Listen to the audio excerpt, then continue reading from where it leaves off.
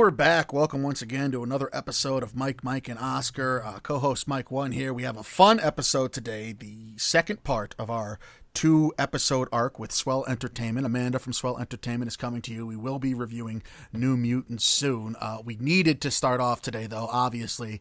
Big news that broke over the weekend, and actually just broke when we got off the heels of one of our last recordings that we haven't really had a chance to talk about at all. Everybody knows about it by now, and it's rocked the film world and just the world at large. It's meant headline news. Unfortunately, the passing of Black Panther lead actor Chadwick Boseman, who was so much more than just the Black Panther lead.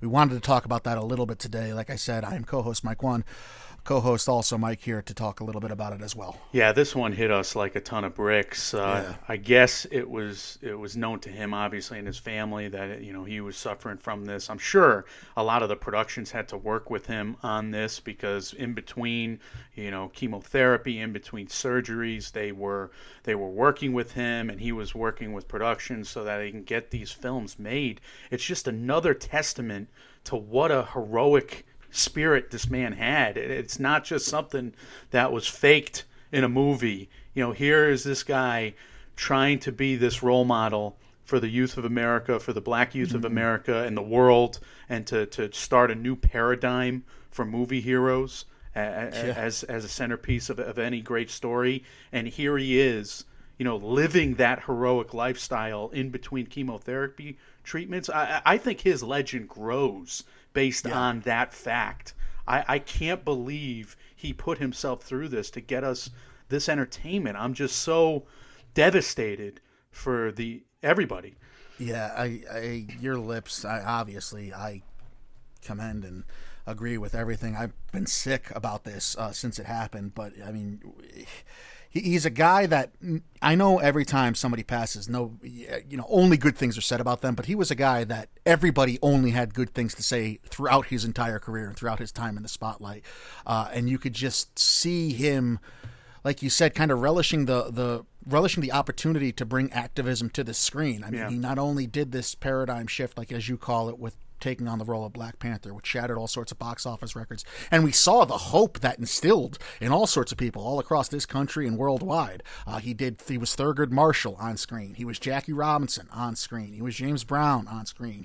He brought his activism to the screen. And what's shocking to me is what's most obvious, and you already hit on this, but the amount of people who didn't know anything was wrong with him. I mean, Ryan Coogler just penned an op-ed for The Hollywood Reporter today saying basically he wasn't aware that Chadwick Boseman was suffering from this. So it's just, or at least not aware up to a point, but it's just, I mean, it's unbelievable that in this age of social media, in this age of we need to know everything about every star and every celebrity, and everyone wants to be famous in their own right, that we had this guy who was uber famous, who had this pure heart of gold, who cared deeply about being an activist, and was suffering so much in silence. It's unbelievable to me. And I mean, gone too soon isn't even nearly appropriate enough for what the impact that this guy had and the type of person he seemed to be. And you can't help but think about the timing, right? I know it's not necessarily the most appropriate thing, but it's the first thing I thought of, Mike, to be honest. I know you're right, it's not most appropriate, but it's the first thing I thought I'm of. thinking about our times that we're living in and what the black community's been through. And I just feel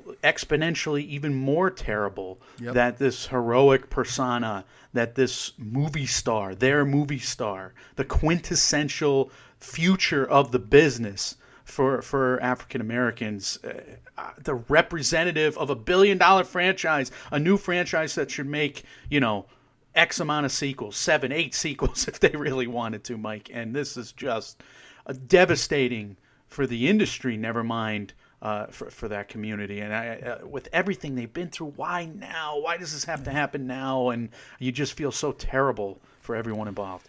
This year can go to hell, quite frankly. I mean, I know it's cliche to say, and everyone's, it's a little bit of a joke, but this has been one of the most brutal years for a litany of reasons, and this certainly adds to it. And I don't say that to minimalize Chadwick Boseman, the man or the performer or the activist whatsoever. He was a titan, and people can only dream of accomplishing so much as he did in his short time here with us. I mean, you see stories still about he was in the hospital, and whether he was there for himself or whether he was there just to visit kids, celebrating birthdays of kids with cancers and throwing confetti and it's just like, I don't know how you don't tear up and get sentimental over this thing. I mean, this seemed like a genuinely good person taken far too soon, fighting this battle in silence, in private. I just can't imagine. Our hearts obviously go out to not only his family, but everyone. I mean, just absolutely everyone. I said that on Twitter. I'm just so sorry to so many people because of what this guy meant. I can't agree more. And it's a rough way to start this episode, Mike, but I know we have a fun episode planned, and I'm sure we'll get into the ins and outs of what this effect is going to be on the industry in terms of his tragic passing. Luckily, we have future films from Chadwick Boseman to still look forward to. Luckily, we have a great filmography to study and to celebrate, and a lot of his films are excellent, and we've reviewed some of them on this program before, and we'll review more of them as we go along, and his work really does speak for itself. So everybody can stand in pride and stand in power at this, man's example. So there is that. Yeah. I mean, I'm struggling to come up with words, and I'm so far away from the actual events that I can't imagine other people that are close to him going through this. So our hearts go out to everybody. Like you said, there is never a way to pivot from such a tragedy, and especially with somebody so awesome. We do, though, have what we think should be a fun show today. And like I said at the top, Amanda from Swell Entertainment, she was nice enough to join us for 2 shows. This is going to be the second of those shows, and we're going to share some laughs, and we're going to try to be uplifting and hopefully serve as a much-needed distraction as we've tried to be for the last couple months, quite frankly, with some of the things going on in this world. Chadwick Boseman's passing, not the least of those. But Amanda is joining us once again. We are going to talk about New Mutants, and that's why we had her on the first time, to talk about production stories from hell, Michael. Yeah, that was a great episode, an infamous episode of MMO Now. The film sets from hell with Swell. It's cooler to read than it is to say, I think, although it comes off pretty well when it's not me saying it, I guess. But yeah, one of the coolest and craziest production stories, behind-the-scenes stories we have ever heard. Swell told us in that episode to finish that episode. I can't get over how she knew that. It's an urban legend. It's unbelievable. Something she heard on the ground there. It's something that if you research, it rings true with like the whole mythology from James Cameron's Titanic. So the biggest movie, the best story about that biggest movie, she told it on our show. So we felt blessed from that. But guys, make sure you subscribe to her YouTube channel. She does product reviews, movie and show reviews, event reviews, commentary videos. Some of her latest video topics include Logan Paul, Netflix. I just watched a video from a little while ago on Quibi. She got it, so we don't have to. That's definitely a thing she does. So subscribe to that channel. It's blowing up. We're really, really excited to have her back today. Yeah, I gleefully call her the check on all the influencer culture that goes on in social media today, because that is one of her big staple programs is I got it or I tried it so you don't have to, when she kind of tells you if these influencers are just hawking things for the ad revenue or if they're hawking products that actually work. So we could not be more delighted and happy, and like we said, much needed at this time that we're all kind of going through, that Amanda from Swell is going to join us for a second time today. We're giving you the New Mutants review. God help all of us. We will see you guys on the other side. The reason you survived is because you're a very uncommon girl. All right, once again joining us today, Amanda from Swell Entertainment for round 2, covering the New Mutants. Amanda, thank you for part 2 of this. Thank you for bringing me back. I don't know if I was going to be invited back, so thank you. After that story you told us the first time, are you kidding me? So we have a theme running for your collaborations with us right now. We are talking about film sets from hell. We came up with that title to rhyme with your name, and I think this one is notorious. Now, I think we're going to discuss the New Mutants as being a movie that there was a lot of rumors about, and we're kind of wondering what's true and what's not true. So for today's kind of production profile, we wanted to discuss this film set from hell, and I have kind of what I think is the studio sanitized version, the studio approved version. So by all means, guys, if you have other juicier details, do tell. Swell, if you know of any, drugs being used here, tell that as well. As far as I can hear, there were no drugs. That's impossible to be true. Okay, fine. No mass drugging. How about that? Fair. No mass drugging. Okay, but we're going to speculate on other drug use. Yes. Sure. Okay. Guys, back in 1983, the New Mutants graphic novel and the comic series comes out.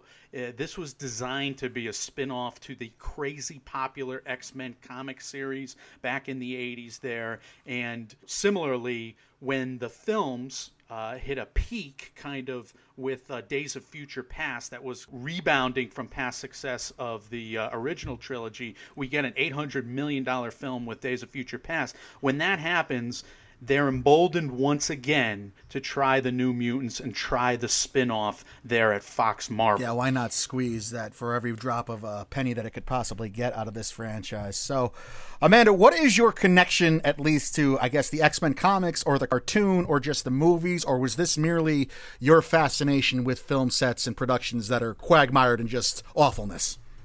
Oh, I've always been into comics. I have dyslexia, and that was like one of the things that kept me reading when I was in middle school was like, you know, pretty pictures, and there's less words, so this is great. Oh, that's cool. But as far as like X-Men specifically, I didn't really get into the X-Men comics until I was older, so I'm really not familiar with the New Mutants comics to begin with. Are you now, though? Do you feel like you have a better understanding of them after this? Oh, gosh. Not in the way that I think the movie would want me to have an understanding. So there's that. But as far as like the X-Men movies, like I loved the original movies growing up and like seeing all those. So if you were to audition for this director job, you would be all about the previous films. Well, these two directors, or the director and writer, they were childhood friends, loving the comics, loving the New Mutants comics specifically, which is why I brought that up to start today. But Josh Boone, who did The Fault in Our Stars, and Nate Lee, who spells his name with a K-N, by the way, they team up and they take panels from all the comics, right? And they make up basically a set of storyboards to pitch themselves as the writer-director team for a trilogy of films.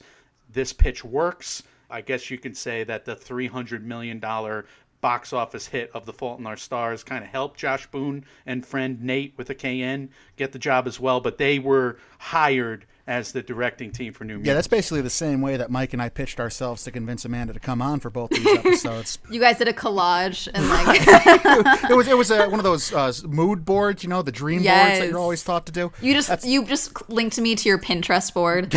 Right, exactly, yes. So, what are you more attached to? Are you more attached to the comic book world, or is something like the YA, those novels, the Fault in Our Stars novels, and the movie adaptations thereof more appealing to you? I was an insecure teenage girl. Of course, I was attached also to the YA world.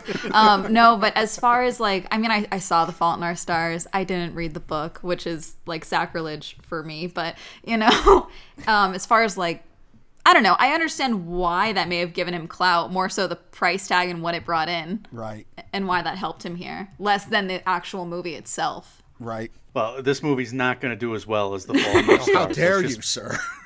Make that clear right now. We'll get into the box office a little later. Anyway, you have longtime X-Men movie producers Simon Kinberg, Lauren Schuler Donner. They come on board with Boone and Lee, Nate Lee with a KN there again. So you got the team assembled. The original script includes Professor Xavier and Storm, much like the comics and the origin story there. And it's designed to be a very specific take on the story. I think they were emboldened by the genre success, whatever genre Deadpool is. They were emboldened by the different kind of film that Deadpool was, and when it became a box office hit. So we have, I guess, I took it as Josh Boone wanting a prestige horror film here.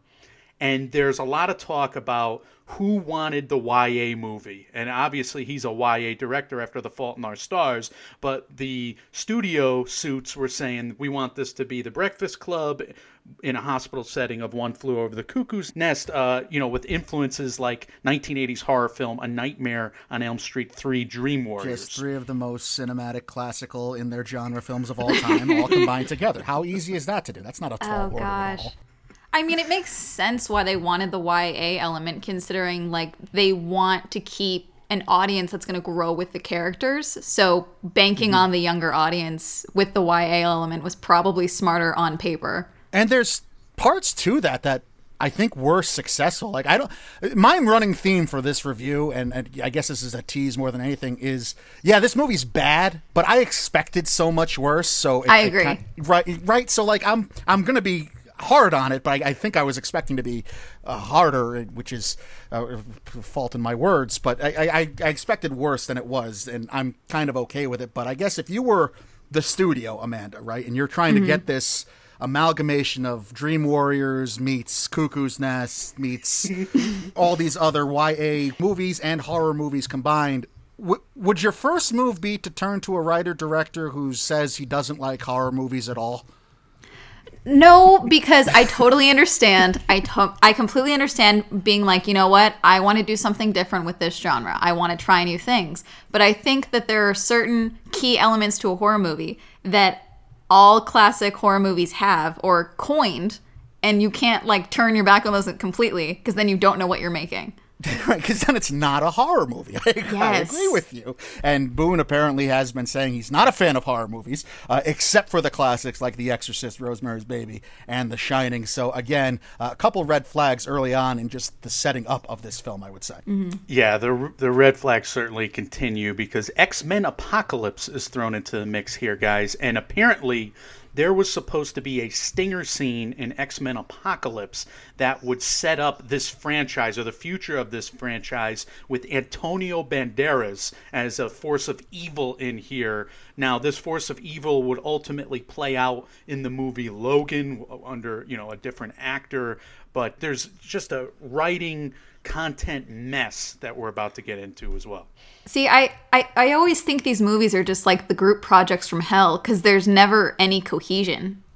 Which is essentially what this production sounds like. I mean, it sounds like the studio and Boone went back and forth and they were just pitching different ideas and bringing in people, and I'm sure we'll touch on it, but it's just that I think that's a great way of putting it. This was a group project where everyone did too much as opposed to the one person who does nothing instead. Yeah, capitalizing on one trendy movie or one box office hit after another, and in their minds trying to fuse them all together to make one super ginormous hit. It never works that way. Which it knocked out of the park, quite frankly. Did either of you two stay to see if there was an after-credit scene for this one, knowing that it's a Marvel property? And get COVID? No. I was at a drive-in and I wanted to not be stuck in a line trying to leave the lot for 2 hours, so I just booked it the moment I could. Smart girl. I looked up online. There isn't one if anyone is going to see this after this review, by the way, so don't bother sticking around. Yeah, I kind of figured that was the case because what would you do? Oh wait, I'll save that. Okay, I'm gonna save that. Question. I'm gonna save that. But they want to distance themselves, Disney Marvel, with the Fox Marvel. So I would have been surprised if they would have tried to carry it on. And anyway, guys, we have two major developments that influenced the writing of this film, like I was talking about. We have the success of Deadpool, and second, we have the failure of X-Men Apocalypse, which was a bomb at the box office at the end of the day. So as a result, we have Fox Marvel executives demanding a much less riskier play. And I think, Mike, we were talking about this in the pre-production. They were trying to go more Breakfast Club and less horror movie for a brief time before they went back to horror movie. But here's what happens, Amanda. We have 7 new writers take a pass at the script, and an eventual writer's room of 6 additional writers. So that's 13 new writers here are brought in for this production. And right before production, because, Apocalypse fails in 2016, and 2017 in July is the production. So right before production, you bring in 13 new writers. How bad is the movie already that they felt, okay, we haven't touched the film yet. We haven't started production. We need to workshop this immediately, though. Like, we don't know if the script is bad, because there must have been something in the original script where they were like, oh, dear God, this failed. This will tank. So what was that?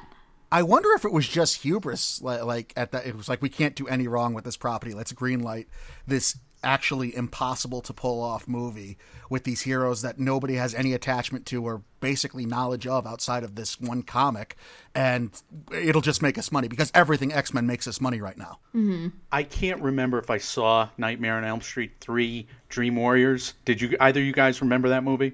I saw it years ago. Vividly, I remember it, yes. Okay, so is that like a great, cult classic horror film that everybody needs to love?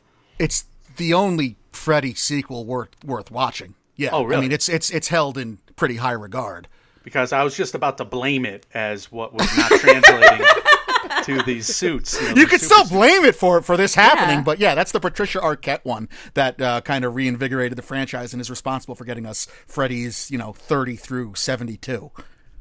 So all right, so maybe that was a selling point to the super suits. But all right, we have this YA cut, this first disaster cut of the movie after the July to September production, right? And this cut is infamous now. Do you guys have any more information on this cut, how bad it was? Mike, Amanda, would you want to see this cut, this YA disastrous first cut of the movie? Yes, only because I want to see if they fleshed out the individual characters of the mutants more. If you if didn't that feel makes attachment sense. to any of these characters that had no dialogue and no backstories given whatsoever? No, like there's really only one character I was like, where's their movie? Like, what the heck is this? Like, I'd rather watch this.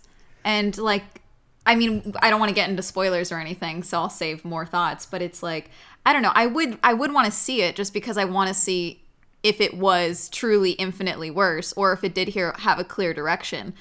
Yeah, morbid curiosity was going to be my answer as well. Just to kind of see how tonally obtuse, I guess, would that version have been compared to what they were aiming for, because what we got is not good. Again, I mean, they still It's a mess. missed the mark widely, yeah. It's not a good sign when your director is talking about the production of a couple months worth of making the movie over the summer, etc. And they asked him, well, how did you feel? He's like, it was stressful, and I felt neutered. I felt neutered because I had a full horror idea, and they went away from that. But all right, so we have this YA movie that was cut. It's a disaster, and then a couple different things happened. Number one, a huge behind-the-scenes maneuver from 20th Century Fox to sell their studio to Disney and all the properties thereof. We have delays for Dark Phoenix. That goes to 2019. This movie, which was put off twice already, is now put off beyond Dark Phoenix. There are contentious negotiations. There's posturing by the Disney CEO when he's talking to their shareholders that Mike and I covered on our pod later on after the purchase, where they're like, all of these Fox properties suck and the New Mutants may never come out. Basically, Disney Marvel is trying to distance themselves from everything Fox Marvel and so they can basically reboot the X-Men characters, right, Mike? Well, again, why not get all the money you can? When the first trailer dropped for this, which feels like in the late 90s at this point, but it was actually 3 years ago, were you excited, Amanda? Were you looking forward to this? Was there, again, any kind of... before we knew what a train wreck this was behind the scenes, were you interested in this? I mean, I remember seeing it and being like, God, I didn't recognize what it was. Even like, I think they showed us maybe like a glimpse of like one of the powers or something like that, but like I didn't recognize that it was a superhero comic book movie until the final like 10 seconds of the trailer. Right. Which is never a good sign. Like, because I mean, I'm sorry, if you're in a theater, if you look around you when a comic book trailer is playing, there are people leaning forward in their seats. They are so excited. Someone's bouncing up and down. Someone's punching the air. You don't get that when you watch this trailer. I did that in my seat watching this movie. But again, I'm a masochist, so You're rooting for everybody to slip on the banana peel, though. big Mike. fan of Schadenfreude over here.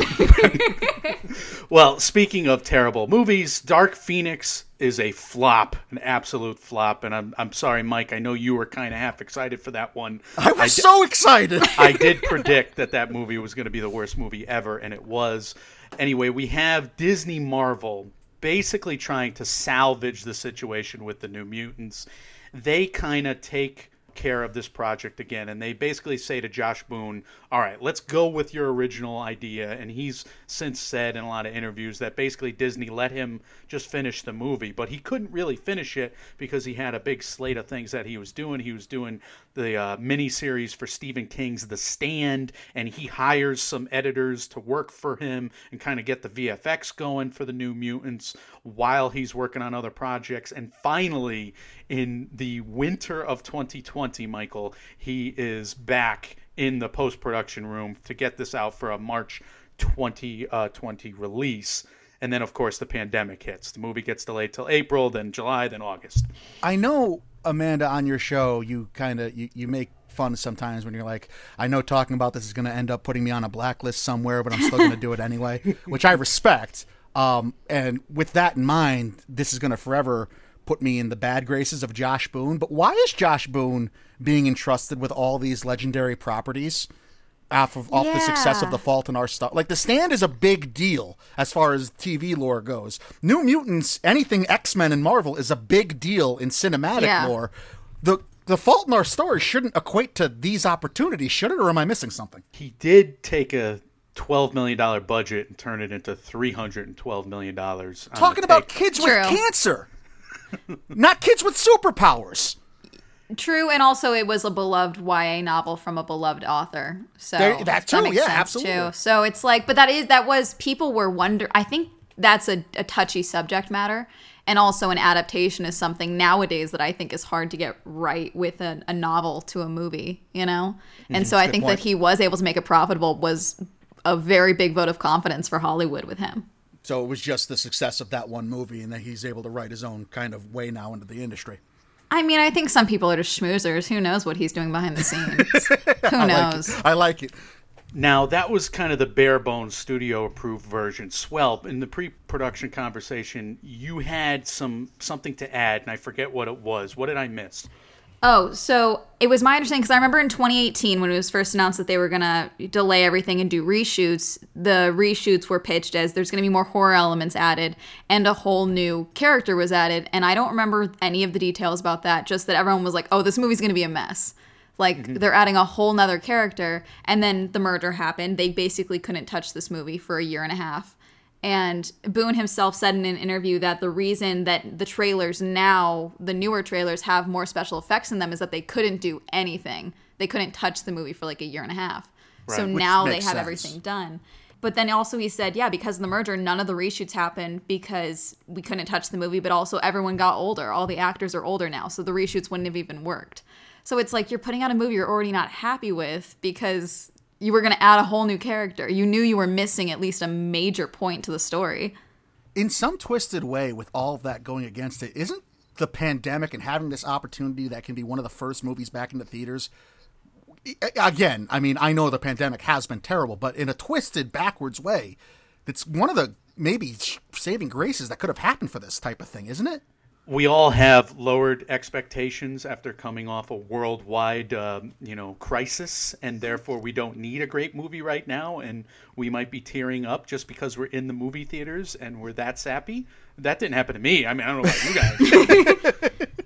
I mean, personally, early on, I can't talk about details of this, but my dad and I were actually able to go to a test screening right when everything started opening up again here in California. And it was the only test showing that One Iota did before everything had to shut down again. But we were able to go see this movie in a complete work in progress stage. Like, I can't tell you anything about it, but just complete work in progress. But it was a better movie than this. And it had so much of it. They themselves said, like, the story's not fleshed out. CGI is not done. This isn't done. And it was just a better experience than going to see this movie. We'll go against Josh Boone together, Amanda. You and I can be on a shit list till the end of time together. So we do finally get New Mutants. It comes out August 28th from 20th Century Studios. They are the distributor under Disney. It has a $67 million budget, which, why and where? That seems like a very specific number. Why 60? Like, where did the 67 come in? Just Anya Taylor. Like, it's all the Anya Taylor-Joy and Macy Williams off the Game of Thrones. If you want to use my likeness in this thing, you got to give me another kickback, maybe. I don't know. But 67, I mean, this didn't look like a $60 million movie to me at all. $12 million for the movie, and then $55 million for the rights to Arya Stark. Right. And the kid from Stranger Things. And that's the biggest letdown, is you have a cast that's of the moment and relevant and cool. And yeah, you couldn't do reshoots because they all grew older, but this is still a decent cast that they put together here that should have been able to draw interest. And with that in mind, they're going to make $7 million opening weekend domestically. So, okay, we kind of said it's not as terrible as we all thought. Did you find yourself having a good time watching this, at least, Amanda, or was this all just kind of like a chore for you? It's definitely watchable, I would say that. Like, would I definitely be like, oh, I'm going to go see this again in theaters? No. But would I be angry if I had to watch it again? Probably not, but I'm not going to enjoy it. Does that make sense? I think that's exactly how I feel, as a matter of fact. Yeah, that makes a ton of sense. How was your drive-in movie-going experience? Oh, so I go to a drive-in 40 minutes away from me, and I showed up 2 hours early just to make sure that I could get in. Because if I didn't get in to see it Friday, I was going to have to road trip to Arizona to go see this movie at a different drive-in because it wasn't showing at any other point in any other Southern California theaters.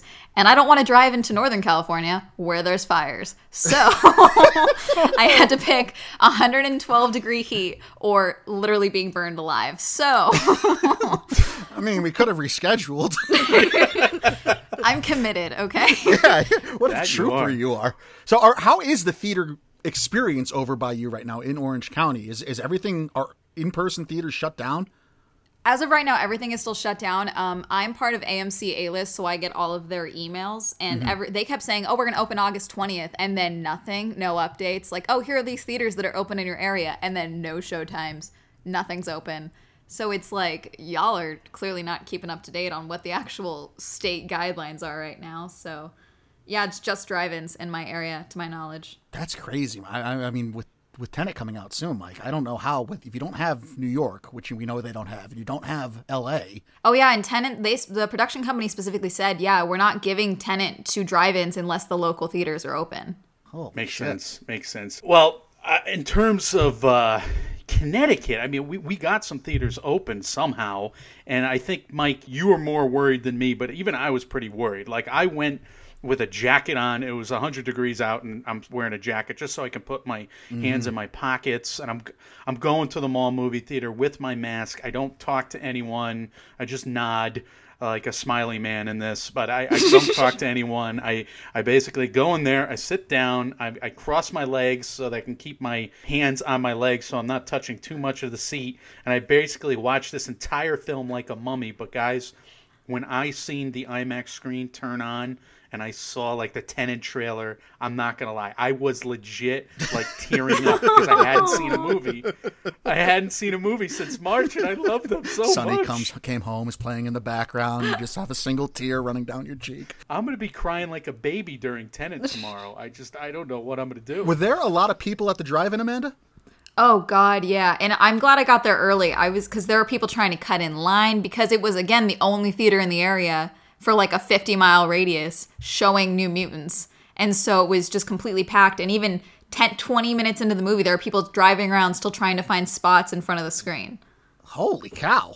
Well, Yeah. that's where the $7 million opening weekend came from, huh? Yes. Mike, were there a lot of people in your theaters? No, there was like maybe 10 people in a gigantic theater, which I was Yeah. happy about. But how about you? Now, number one, I have a few questions. How many people there? Yes, by way of a very weak and terrible transition. But more importantly, what were you dressed like? Because I picture you right now going like the 1930s Invisible Man in that costume. I used tongs to grab the water that I drank. No, I went with 2 masks. I wore gloves, and I stayed the hell away from everybody. But I was, until the first or second trailer ended, I was the only person in the theater. So I thought I had the place to myself, which I was thrilled about.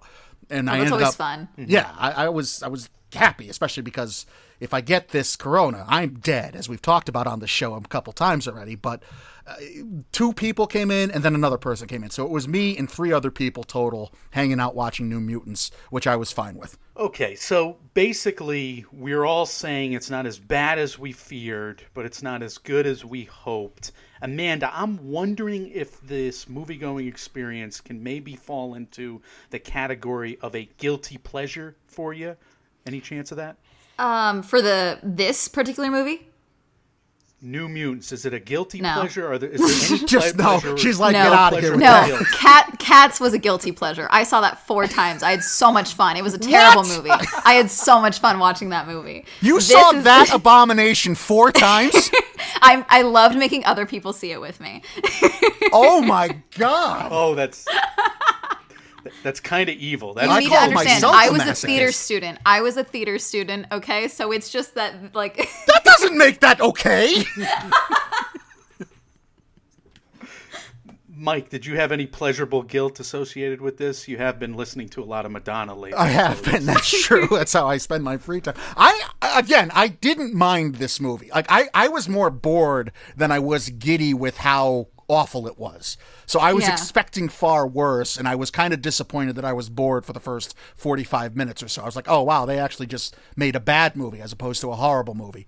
So, again, if this is something that comes on TV, I could have it on in the background, no problem. I don't think it's really that bad. And there's not a lot of outright, oh my God, can you look how terrible that was parts of me. There's some, don't get me wrong, and we'll talk about them and have fun at their expense, but I was let down by how not offensive it was. Yeah, what was the rating? 46 Metascore. Yeah, I don't know if I. Oh no, I'm talking about, was it R or PG-13? It is a PG-13 movie. God, was it just me, or did they say the F word a lot for it to be a PG-13? I heard it like 2 or 3 times. I thought you were allowed 1. Oh, that's a good point. I did too. not pick up on that. I was too worried about the on-the-nose metaphors for a girl having her first period and a boy's first sexual experience. What if the MPAA just didn't watch it because they're like, this is going to be so bad? They didn't bother. Well, just whatever you want. You say PG-13, we'll take Bob your word for Iger it. was just let it go. Just show it. Yeah, because even if it was rated R, I would say, wow, they did nothing to earn that rating aside from swear words. There was nothing. Even the horror elements were not enough to warrant an R rating. That's where I was going with this next. Was this scary at all to anybody? No. The Smiley Man a little bit. We'll get into that in Oh, yeah. spoilers. But you guys are both horror movie buffs, more so than I am, I know. So I loved being terrified. I was more scared during one of the trailers. I think it's called Come Play, for a new movie that's coming out. Yeah. The main character is a child who's being hunted by a demon or something, and he has nonverbal autism, I believe, which is horrifying. I have not seen that yet, but I'm very interested now. No, because the premise is that the main character is someone who can't convey that he's being hunted, which is terrifying. Oh yeah, that's really. And cool. it's like this child is being hunted. It was like a great trailer. I was like, what the heck is this? I want to watch this. Yeah, no shit, I'm in for that. Not this. This didn't scare me at all. No. So you guys love horror movies. You watch them even when they're bad, but no, this didn't do it for you at all. All right. I love a bad horror movie. Are you kidding me? Same. No, but this is not there. All right, so I guess we're skipping ahead to a bit of a review of the performances because we got a really cool cast assembled for this, and maybe that's why our expectations are a little higher than maybe they should have been. But they tried to cast ethnically authentic actors in the roles here. Can we give them a little credit for that at least? I have to complain about the casting for Roberto because he is dark-skinned in the comics. I did not know that. And Boone specifically said he doesn't care about the racial tensions happening in Brazil. That's nice of him. And that's why he cast, what's the actor's name? Who did Roberto? Yes. Henry Zaga. Yeah, he said himself, it's kind of like he said, I believe the direct quote was, I just cast someone who I thought was representative of Brazil. And it's like, maybe if he didn't exist, then I could have found a dark-skinned actor who would have been perfect for Roberto. But instead, it was Zaga. Oh, so more reasons to be in the Josh Boone fan club there. I personally wanted to give props, and I thought it was, even before I knew anything about the origin of the characters and how they are in the comics, Blue Hunt being casted as Daniel Moonstar, who's the main character of this, I was like, wow, that's pretty cool. That was cool to see that she got this opportunity and she got that casting, and it was a Native American story, and she's a Native American actress, so I was all props to that. But obviously hearing this now about the Roberto character, I guess it's one step forward, 2 steps back in that way. I just want to know with Blue Hunt is if she filmed this, or was this before or after she did Another Life, which was the Netflix space show that was terrible. You were like the only person on the internet who talked about that show, right? Yes, it was so bad. It was so bad. The characters are so unlikable. So you have a precursor to this, so having unlikable characters and people that you can't relate to at all and have no reason to care about if it's that show and this one. So maybe it's just a bad string of casting roles for Blue Hunt there. Yeah, and she's not a bad actress. I would say that they just kept giving her bad lines, at least in Another Life. The writing was terrible in Another Life. I don't think she's a bad actress. I don't think Anya Taylor-Joy is either, but this is far and away the worst performance I've ever seen from her. See, I thought she did the best job out of all the Did you? I think she did the best job, but I understand why, considering what else I've seen her do, this was definitely her barely trying. But everything she did with Lockheed, like her talking to Lockheed, that felt really natural, and I know that that's not easy to do. Her talking shit to the Blue Hunt's character at the like her, I just didn't buy her in Thoroughbreds. I totally bought her as this like manipulative, conniving, borderline evil person. Yes. In this movie, when she was trying to play tough and be like this badass at the beginning, I just didn't see that. And I know she's capable of being somebody that seems authentically dislikable. So that I was a little let down. But she wasn't your like best of the worst, though, Mike. Like the tallest jockey in the horse stable there, or not even. Like, who did I get the most joy out of seeing play their role? Yeah, because I have her as my MVP of this cast. I know, Wojciech Weischer, our buddy from Poland there, was saying the same thing. Like, her character was kind of the coolest. She had the most VFX. She had the wackiest backstory that we'll get into in a minute. So I was like, all right, she's the best of the worst, but... Her character was the coolest. I will agree with that 100%. And I'm not saying she did a terrible job, because I don't think Anya Taylor-Joy is capable of being a bad performer at all. But I just, knowing what she's done otherwise in her career and then seeing this, I thought it was kind of like a wake-up call. But the most awesomely bad for me is everything having to do with Maisie Williams' character. Awful. Just awful. I thought it was terrible. The way she was written, the way she was treated, I hated all of it. Yeah. I mean, is it Charlie Heaton? Is that his name? Yes, Stranger Things. I'm sorry. I think he was too focused on doing the Southern accent, and so a lot of his line delivery was just not up to par. I was just like, totally agree with that. There was very little acting. And have you gotten into... I know you're starting acting, Amanda, and if you don't want to talk about this... No, we can talk about this. Okay. I know you're starting acting classes yourself, and you say this is a big dream of yours. You seem to say that having a relationship with somebody on camera is the most difficult part for you? Well, what do you mean by that? Or at least making that seem natural, and you appreciated how Anya Taylor-Joy seemed natural in doing that in this movie. Well, I think that a lot of acting, especially, is it's having someone react to you, like, and that's what a lot of acting is you're just reacting to what someone is giving you, basically. And so, like, yeah, you have lines and all of that, but if no one's reacting to you, then you have to visualize everything. And so for her to have these reactions and talking to a puppet that's not going to react to her, and having that seem like something natural, like, oh, she's genuinely thinks this thing is talking to her. She's having a conversation with this hand puppet. And then having that be like a normal part of like, I'm this cool character. I think that's difficult to do. And that gave you a greater appreciation than Charlie Heaton's forced, I'm from Kentucky, I'm a good old boy.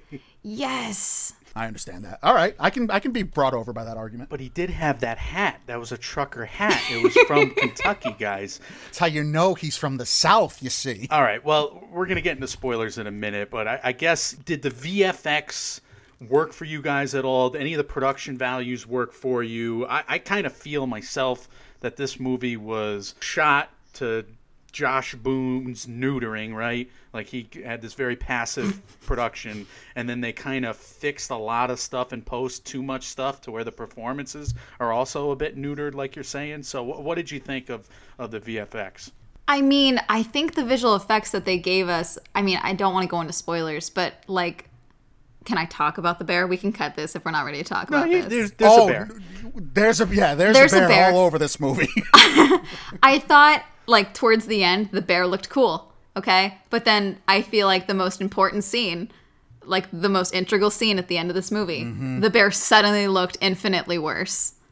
I have the exact same criticism for one of the big bad, the Smiley Man character we referred to a couple times. Like, when we don't see much of him, it's fine. When we see him in broad spotlight, I thought it was VFX to death. It was pretty obvious that he's not a real character. So what was supposed to salvage the film ruined it for both of you. And on that note, I think we all three of us, we say don't watch this movie. I mean, as far as the visual effects go, I wanted more of Limbo. Limbo looked cool. I wanted way more of that. I don't want to get into spoilers, but the Limbo looked cool. Well, we should get into spoilers then, though. Let's tell people not to see this movie and to keep listening, even though Mike's going to do his spiel in a second. But keep listening as we go into the spoiler section, because this movie's awesomely bad, and who cares about the spoilers? So here it comes. Spoilers ahead! This is a spoiler warning. Spoilers. Spoilers. Spoilers. Spoilers. Spoilers.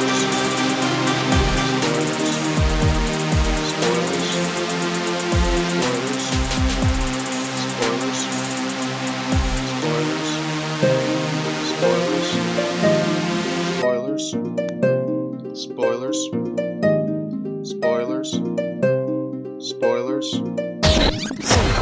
This is the spoiler section for the movie The New Mutants, brought to you by Mike, and Oscar. We have Amanda from Swell Entertainment joining us again on her second run-through with MMO. She was here previously for Film Sets from Hell with Swell when we were talking about disastrous film productions, and because of that, we're reviewing New Mutants, and make all of that what you want with that information as you will. But if you've not seen the movie yet, this is a good place for you to hit pause, go check it out. We'll be here waiting for you to come back and hit play on. If you've seen the movie already, if you want to hear our thoughts, or if we've hyped up the spoiler section for you so much, as also Mike must have done in that outro of the non-spoiler section, this is where you want to be. All spoilers, all the time from here on out. The New Mutants, brought to you by Mike, and Oscar with Amanda from Swell Entertainment. Michael, let's talk about bears and bear necklaces and bear tracks and bears and beats and Battlestar Galactica. Yeah, the biggest spoiler too, right off the bat, because we have Danielle Pennywise the Clown Moonstar.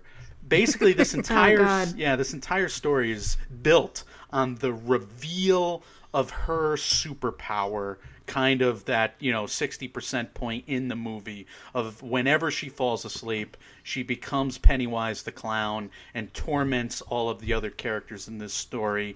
Did this work for you at all, Amanda? Did it even work as a reveal? No! Because they made it very clear from the intro of her character, the opening of the movie. It was growling. Okay, great. So it was alive. Now this is a living organism we have to deal with now. Great.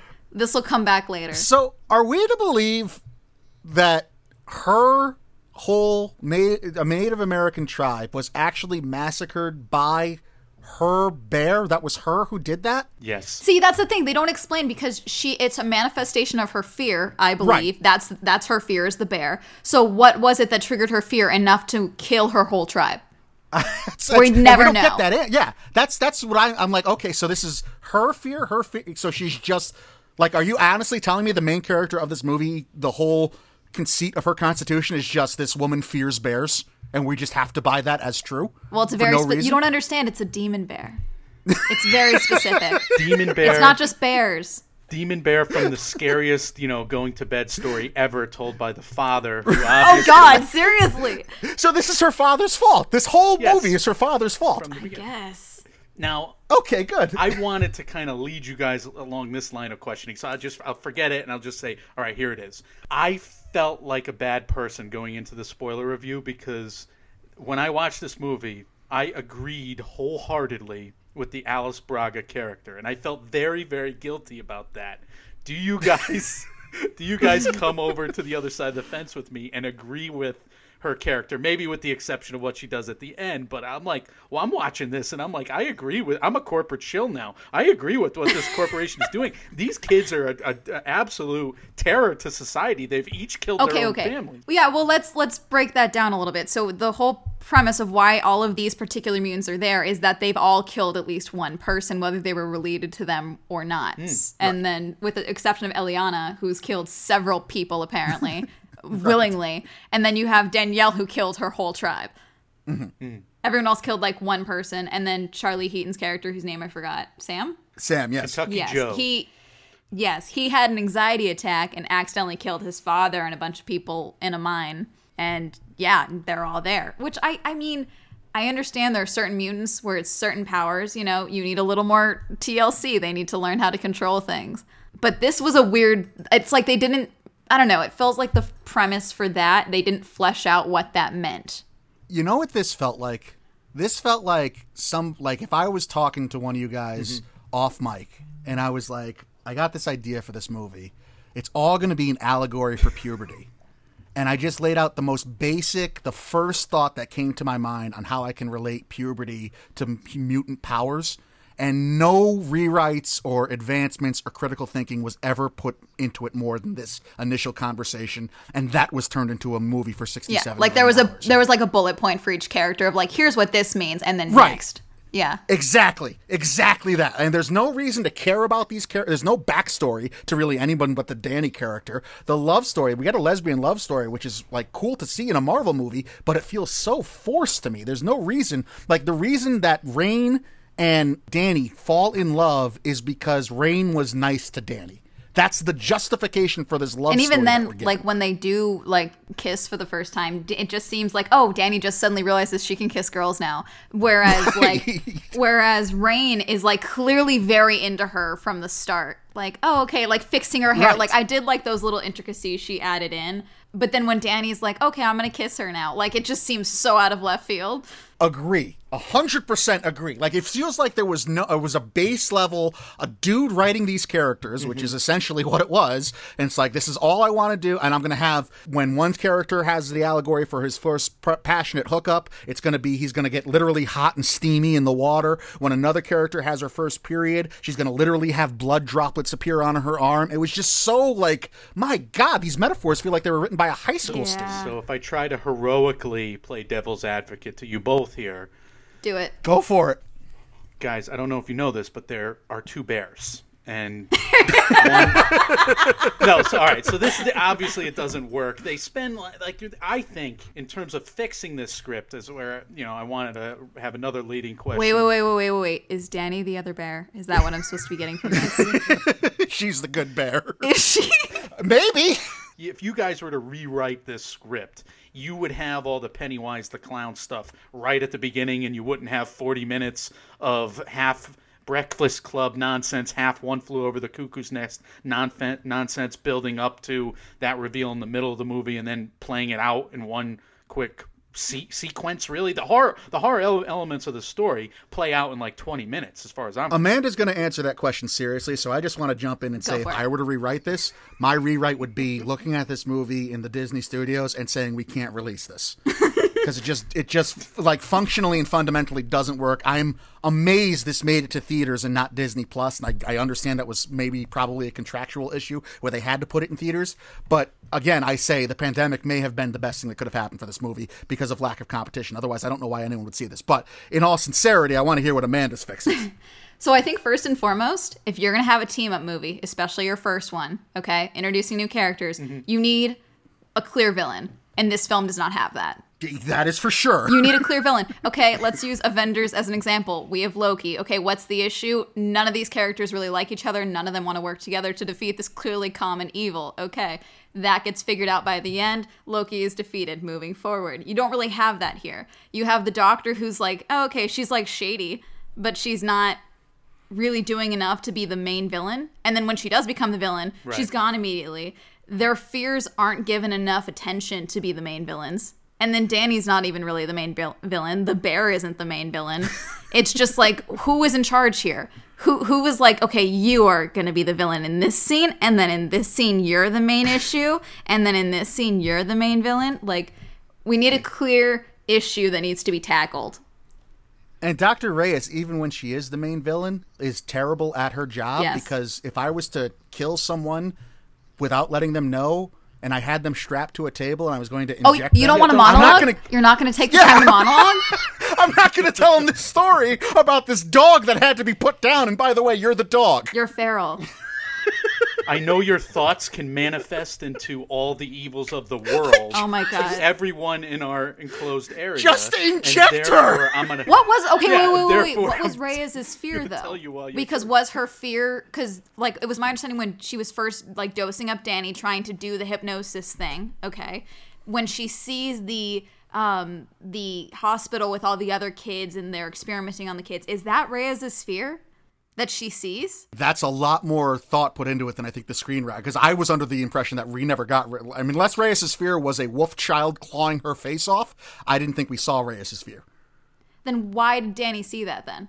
Because it was Reyes' memory. That's a great question. Why was Anya Taylor-Joy being haunted by smiley skeleton men? Okay, well, I mean, there's a lot of questions. I mean, my interpretation of that, because she said they made us cry and it made them smile, I assume she was in an orphanage and those are the people at the orphanage. And so that's why when it goes to her bed and she's gone, it's pissed off because she's escaped the orphanage. That was my interpretation. Wait. So those skeleton smiley men, yes, where it's incorporated a business. No. Okay, orphanage? No. Because just like Limbo, because Limbo wasn't a real place. That's just where we went, and then it became real. Yep. Her fear is the manifestation of putting these very scary monsters onto these actual people that work at the orphanage. So it's like the monster under your bed type Yes, thing when she's a kid. She's created the smiley men. Pedophiles. Yes. That's what I was thinking. I was like, was she abused as a kid, and this was her like manifestation of it? Yes. But there wasn't enough evidence of that. So that explanation makes better sense than what I was thinking. See, that's the thing. They didn't give enough time to any of the fears, and then also the fears are so all over the place, like how they manifest for each of the characters, that like I don't fully understand Danny's powers. I don't fully understand, Anya Taylor-Joy's magic powers. Like, she is able to go to another dimension, but yet she can't break out of this prison. I don't get that. Strong barriers. And then she's saying, like, yeah, Fireboy, let's go in the pool. Okay, was that her, though?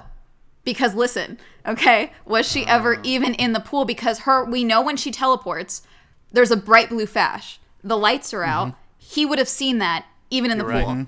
So was that even her? Because then it cuts to her being there, and then when he does confront her, she's like, I don't know what you're talking about. It's not like the taunting, I wasn't in the pool. She genuinely doesn't know what he's talking about.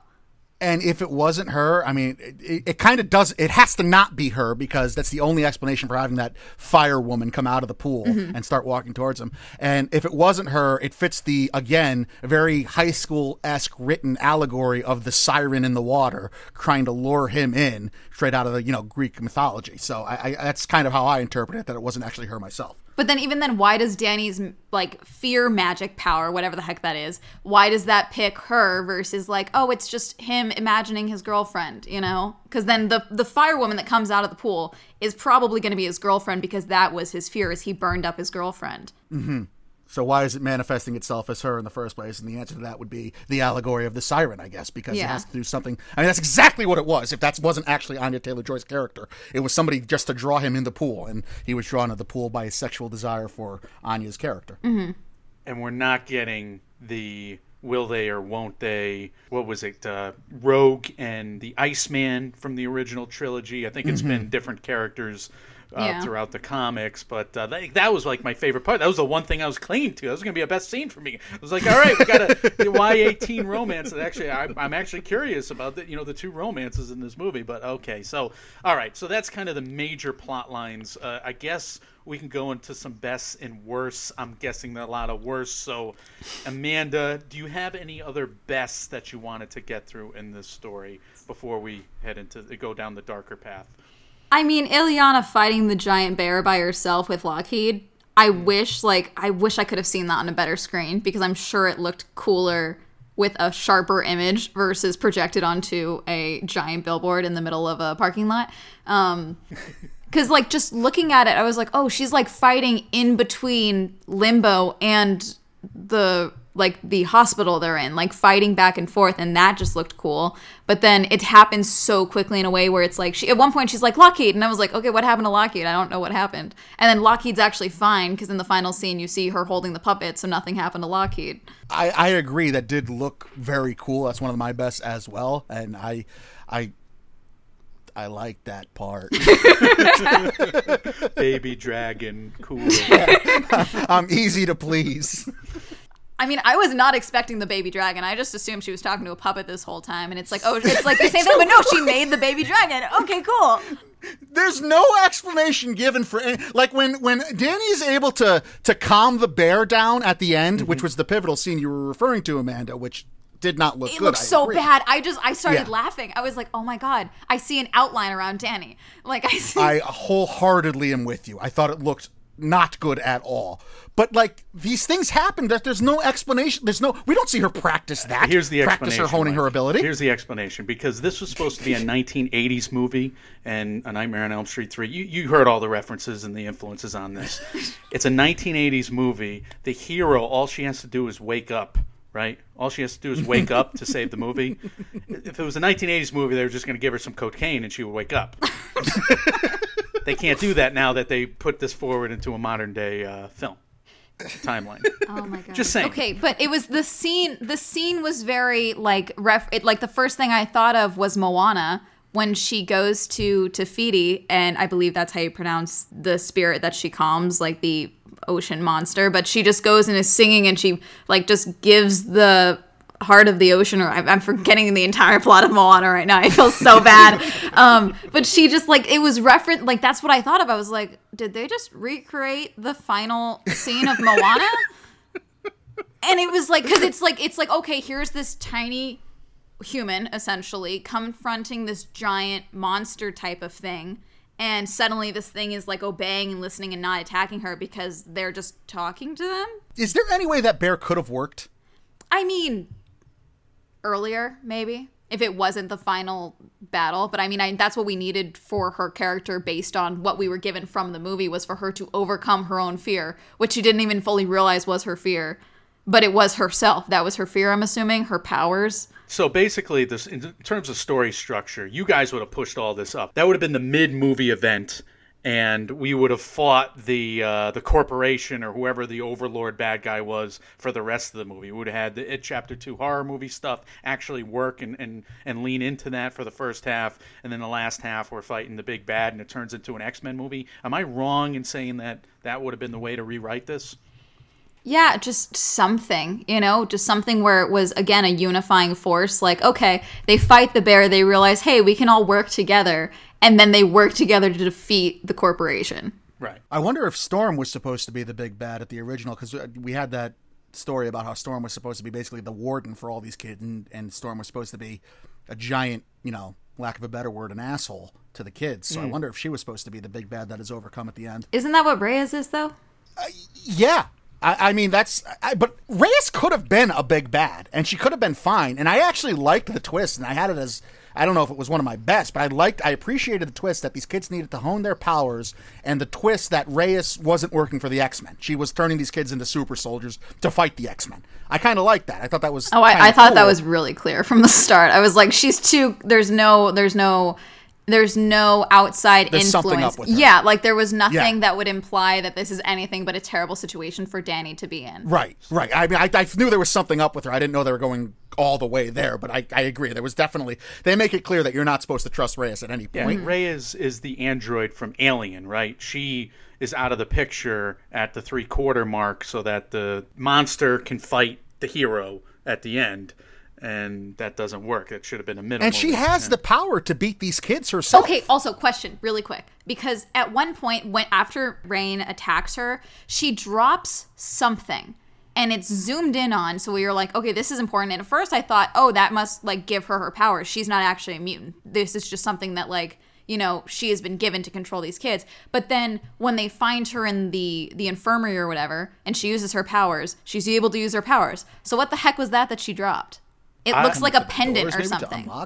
She should have just used one of those orange force field balls and squeezed Blue's head like a zit to stop this movie.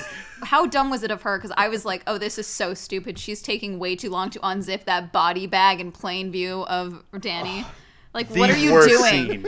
What are you doing? Scene of the movie for me, because she knows that these powers manifest while this girl is sleeping, and while this girl is being put to sleep, she tells her of all these things that she's going to do, which of course will manifest her own powers. What is she doing? Yeah, I have no idea what the pendant was. Now that it's something that I saw, obviously, and I just paid it no mind whatsoever. But you're absolutely right; it has to be something of importance. So, not a great job there by the editing department. And as far as Reyes just being a missed opportunity, yes, she's laughable. I mean, she's like a caricature of a bad guy with that monologue that we all made fun of her for already. And the fact that she is completely capable of stopping these kids with one move. She's literally only eaten by the bear. I mean, she's beaten and taken out by the bear. Yeah. I would have liked to see an actual conflict between her and the kids. Yeah. Other than just them drugging her. But then also, I'm sorry, when the reveal is, she gets the word to kill Danny, and there's, a moment of conflict within herself, and then she just types in her code, and it's done. I lost, any respect I had for her as a character, even as a villain. She just seemed like a weak character to me at that point, because it's oh, okay, you're just answering to a higher power. This isn't even your call of, oh, Danny's dangerous. You're just okay, sure, I'll do this. Yeah, she was definitely a means to an end. She didn't have, but I felt that way about every I didn't feel any character was substantiated. Maybe Danny a little bit, and maybe Anya Taylor-Joyce a little bit, but only because she had the most interesting backstory of any ones they gave us. Cannonball never really honed any of his characters whatsoever. He just kind of threw himself around, and it was okay, cool, this works. I'm done. He never learned how to steer. He just kind of kept throwing himself around. Also, does he heal quickly? I'm very confused. Why would he heal quickly? What am I missing? Well, because Rain himself says, like, oh no, I think sometimes he's just trying to hurt himself, and then we see him punching himself in the face with his powers in the bathroom, which is clearly his guilt over killing his father and killing so many people. But then, like, some of the injuries he takes, I mean, slamming into the pavement is going to do a hell of a lot more than break your arm. So it's like, I'm very confused by how he takes pain and how he survives all of this. That's an interesting differentiation, because I guess in my head, I've always just figured anyone that can fly and turns into a color just automatically, if they're that color, never feels pain, because I've seen so many superheroes crash into things over the years and they never really address any kind of anything coming out of it unless it has to do with the scene where they, have to crash into a stop and get ready for the big confrontation. But the entire time we see him is him crashing into something. Even when he takes out the Smile Man, he's crashing into walls and like clearly lost control again. It's interesting. All I know is that if you're a metaphor for premature ejaculation, then there's a baby dragon in this movie, guys. There's a baby dragon. Josh Boone really hit all the highlights in this one. Okay, wait. So what was the metaphor for Danny that we assigned her? Just fear of growing up? What is that? Because, like, as you get older, your fear gets bigger? No, Danny had to be a girl getting her first period and her body changing, because she literally has blood appear on her at one point, which is the high school writing of this, and then she's getting used to her power. She doesn't know what it is yet. What are all these new changes I'm feeling, et cetera, et cetera. Maisie Williams is puberty. Pure puberty. Yes. Oh, I would say becoming aware of your sexuality. Because it's like because she goes to the priest calls her a witch, beats her up, and like being attracted to the fact that she's into women, I felt like that was very coded. I think that makes a lot of sense. Mike and I have no sexuality. It goes over our heads. All right, so what about we had the premature ejaculator in Charlie Heaton's character, which is just straight Catholic guilt. She goes to confession and there's no priest. That's Catholic guilt, okay? She's clear Catholic guilt. She's assigning herself Hail Marys. Yes, this is Catholic guilt. The guy turning into fire's got to be, I'm trying to think of a lighter way to say, I mean, he literally killed somebody when he was, like, making out with them. And he literally started steaming when he was making out with Anya Taylor-Joy in the pool, or who we thought was Anya Taylor-Joy at the time, who we think isn't now. So it's got to have... He's all talk in the beginning, too, because he's joking with Danny, like, oh, hopefully she's a nympho. Yeah, like, clearly, I don't know, just being a teenage boy, like, I don't know what... The worst toxic version of being a horny dude. Would have worked much better in an 80s movie. That's all I can say. All right, guys, do you have any more worst scenes? I know we kind of went naturally transitioning from best to worst. Any more final worst scenes before we close this thing up? The confronting in the the hangout room when she's like, I know bitches like you, like that whole fight scene. That just seemed very reminiscent of, God, what scene was it in X-Men First Class? When they're like all hanging out and then one of them gets killed. I was like, were you trying to do that? Because that seems... Oh, Darwin gets killed. The scene where they're at the safe house? Yes. Like, that just seemed like they were trying to reminisce that. Like, oh, they're, like, having a good time. And then this all goes south really quickly. I don't know. Yeah, I feel like I'm missing X-Men First Class scenes, but... They were trying to have a nod to the Big Boy franchise, and it just kind of fell flat. Yeah. It's sad because this is done well in other movies. Like, it can handle it. Like, it has... plenty of scenes with the group just having fun, and then it's a crazy-ass horror movie. And The Goonies, I know, Mike, you don't love that movie, but that makes it work. Yeah. And, so, like, The Breakfast Club, a John Hughes-style hangout movie, and then a horror movie on top of that. We've seen that work before as a fusion. I don't think this had enough of either element, though. Like, it wasn't it didn't have enough YA elements. It didn't have enough, like, coming-of-age movie elements. And what it did have, it tried to wind in with horror and make it an allegory for puberty, like you're saying. But then even then, the horror elements fell flat. So there's not enough of anything in this to make it decent, if that makes sense. Yeah, and they couldn't reshoot it either because everybody went from prepubescent to full beard. And full, because they... It took so long. Who would you have added, though? Because they were going to do reshoots and add a whole nother character. Who do you think that would have been? If we're not counting Storm. The weirdest character that I saw was like a troll boy in the comics, and let's just put it this way: there's a boy, and he looks like a troll in the panels that I saw, the artwork. So I would say troll boy. What an answer. Not a villain, just like Troll Boy. just for comedic effect and Frog alleviation.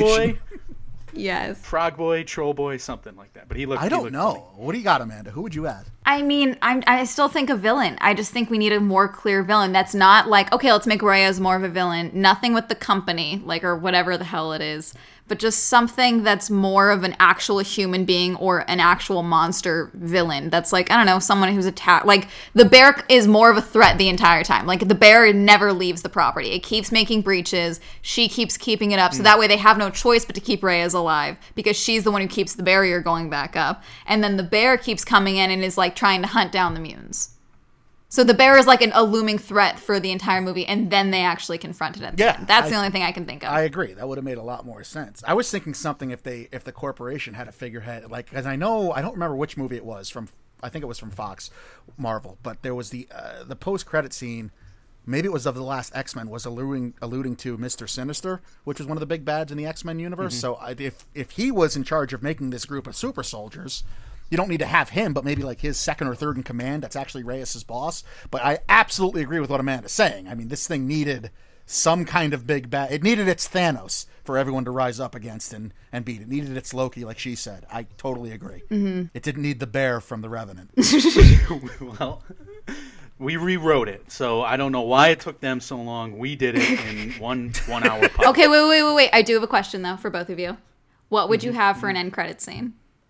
It doesn't have to be foreshadowing for another movie, but what would you have for an end credit scene? I'm kind of liking this Troll Boy Mike's been throwing around. They meet Troll Boy at a diner. Okay, I was going to say like a diner down too, the like just block. go full shawarma, like no actual thing for the plot, but it's just them, because again, most of them have been in a hospital for however many months, but it's like, oh, the nearest town's 20 miles. They wander in, they've been trekking through the woods, okay? And it's just like, hey, we want to be served. We have no money. Now, do they meet someone? Because that could have been a cool way to tie it in, too, if there happened to be somebody sitting in the diner. It's just secretly Bucky Barnes on his road trip because he's been through so much. And then suddenly you have an Avengers X-Men crossover.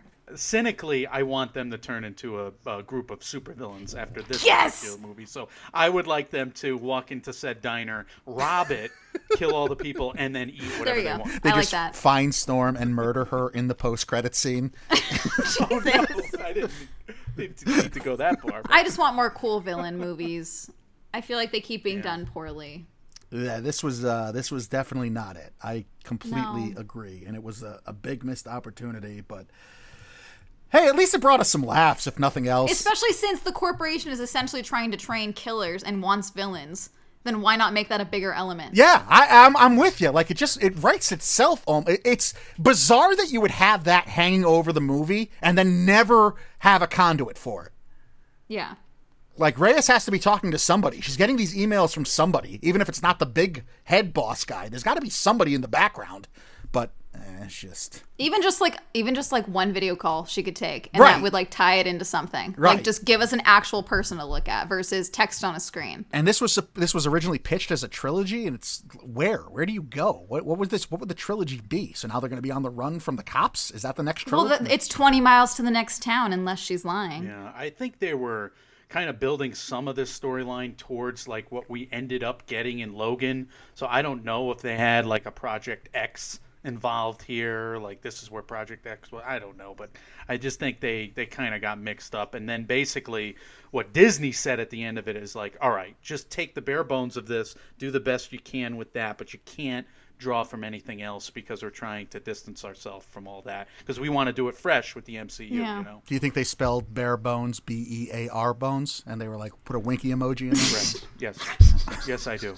No question. So we're getting towards the end of this. We have rewritten New Mutants in our vision, which is, of course, the perfect and right vision. Some might even say the swellest vision. Oh, God. Amanda, you have something Yes. very important you need to school us on, though. So one of the creators of the New Mutant comics is, I believe, Bob McLeod. And he publicly said that he was done with the movie and he wasn't going to talk about the movie anymore for various reasons, talking about the appearances of some of the characters. In the comic books, Danielle Moonstar has braids, which are traditional for her tribe and all of that. And again, talking about the lightening of the skin tone for Roberto. But something else, apparently, in the title cards, Bob McLeod is who's credited and not Bob McLeod. They got his name wrong? They got his name wrong. He's not happy about it. God. He's like, that can't be fixed. So We can't. They had 17 years. They had 17 years to get this right in production. What are we doing giving Josh Boone more properties?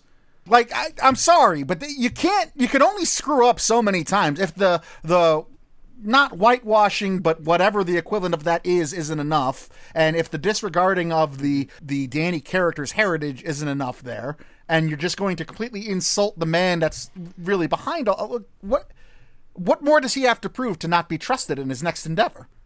I don't know.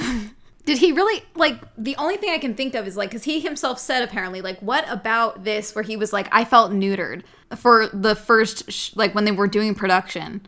What could they really have been doing that stifled his creativity for this project or his ability to make this film, other than saying, hey, we just want you to amp up the fact that they're teenagers? Right. If they leaned into the horror like they said, I really want to see what the non-YA edition of this looks like, because this still had plenty of, this felt like I was watching This Should Be on Freeform. Yeah. Okay, so in an awkward edit where we argued about the pronunciation of Bob McLeod or McLeod, and I had forgotten what I was going to say, but now I remember it. And no, I just forgot it. Oh my god! It's possible. Recording's going to take 3 fucking days. All right, I got it. Mike made a new enemy of the podcast, formed a new grudge, and Swell, I think you're in line with him that we all have a grudge now against Josh Boone. So thanks for that, Mike. We're never going to get to interview any actual Hollywood people. Oh, I'll never work on a Josh Boone film. See? Yeah, Amanda's actually in the industry, so we're hurting her more than anybody. We're just 2 guys in Connecticut, Mike. This is basically a sabotage effort to sink her career before it starts. So good job by us there. And by association, Swell, you cannot act in a horse movie because you yes, Mike Wonder. I have a thing against that, so if you would please movies? avoid all. Yeah, I love horses, movies. Beautiful animals. Just stay away from them in movies. If Okay, I'll avoid all horse girl casting calls from now on. Thank you. Just for you. That's all I ask. And Josh Boone movies. Right. There we That's go. it. Narrowing it down. No, Amanda, thank you very, very much for joining us for these 2 episodes. This was a ton of fun, and thank you for your insight as always. I loved having you on just selfishly because I love watching your videos where you do talk about movies because I know how passionate you are about them. So it was a ton of fun for me, and I know for Mike as well, to interact with you and doing that and talking about this with you. Yeah, thank you again for having me. It's fun talking to you guys. All right, yeah, thanks again, and we'll see you next time, and hopefully there will be a next time, Amanda. Yep, thank you. Thank you, Amanda. Yeah, as we told Amanda when we were saying our goodbyes off mic, we are incredibly lucky that, especially lately with guests, everyone we've talked to has been so prepared and is so professional and does their homework and is so nice and ready to come on and contribute. And it truly is our honor to host someone like Amanda, who is so good at what she does. We cannot thank her enough for coming on here these last 2 episodes like she has and talking and really just having fun and shooting the shit and letting us kind of bask in what she does so well. So we cannot thank Amanda enough for that. Michael, tell the good people where they can find Amanda's work all over the internet. Yeah, it's very exciting for us when we can actually rejoice in the success of another person who's actually, we've come to know as a nice person, Michael. And yeah, they deserve their success. And now that she's blowing up on YouTube, it's really cool to see that. So, guys, absolutely. Not that she needs it, but follow her at LUVU2 Golka, Golka. That's Luvu2 Golka on Twitter, Instagram, and Snapchat. The same screen. You know that says love you too. You know that. Oh, this has been a long day, Mike. It has been a long day. You're right. You're fine. Just leave it in. Fuck it. I'm going to. Fuck it. Leave it in. I can't read words together. Anyway, Swell Entertainment on YouTube. I'm an idiot. Her YouTube channel is blowing up. Subscribe to her. Become one of her legions of followers. And Legion is another X-Men something or other, correct? It's a great movie is what it is. I own it on DVD. I don't know if you know that about movie, me. but isn't Legion? Oh. No, the Legion is an FX X-Men show. Yeah. It's also a great movie. I own it on DVD. I don't know if you knew that about me, but I have it. I'm staring at it right now. All the times I've had with Legion. Anyway, you don't yes, have many, please do go follow. You don't have many notes to you, do you, my friend? It's a one note. kind Go of follow. experience. I am who I am, Michael. I am as God made me. Please do go follow in all sincerity Amanda's work online. Thank you to her once again. If you would like to leave us a comment, question, or concern about this episode, about New Mutants in general, or about anything else we do here in the MMO Empire, we always love talking back and forth with you guys on our socials as well. You can leave us those. Mike, and Oscar on Facebook, Mike, and Oscar on Instagram, at and Oscar on Twitter, Mike, and Oscar at gmail.com, and on Reddit. We're available everywhere you hear podcasts, including and especially on the Apple Podcasts app. If you're taking a part of your day to listen to us and Amanda enlighten you about New Mutants, if you would be so kind as to go on the Apple Podcast app, and leave us a 5-star review as well. If you need more New Mutants, Amanda did tell us that she is likely going to have a solo New Mutant review episode on Swell Entertainment on YouTube at some point. She said she was thinking about doing that, and she probably will, but she's not positive yet, so go be on the lookout for that. If you're listening to this on Monday, August 31st, Tuesday, September 1st, she has a fun Halloween in September video coming out on her Swell Entertainment on YouTube account as well. Excellent. A couple fun things to look forward to there from Amanda. Mike, what are the good people being able to look forward to from us coming up in the near future? I'm thinking of ending things, which is a thought I have about you. What do you mean movie? No, it's also a movie, guys. It's a movie done by Charlie Kaufman, and we reviewed it. It is? We reviewed it with Andrew Morgan of the Nomcast. That is coming out Wednesday. It's already recorded. There's a huge non-spoiler section, so the review of it is actually coming out 2 days early because Netflix gave us early access. But look, there's an hour of listening entertainment that will not spoil you before you actually can see the movie on Friday. So that's coming up. We got a deep dive for the last 30 minutes that you can click on again. Click on the episode twice after you actually watch the movie. But that's coming on Wednesday. For Friday, Saturday-ish, we got a review of Tenet. We're going to do a deep dive with another special guest. And then we're going to do Mulan for the beginning of next week. So a lot of movies, Michael. This is the first of 4 movie reviews we are doing in a row. I, too, have been thinking of ending things. Guys, terrible. In that vein, I guess, when reality sucks, you can come watch these movies, hopefully share some laughs with us. We are Mike, and Oscar, trying to make award season year-round without the stuffiness. We will see you all very soon. See ya.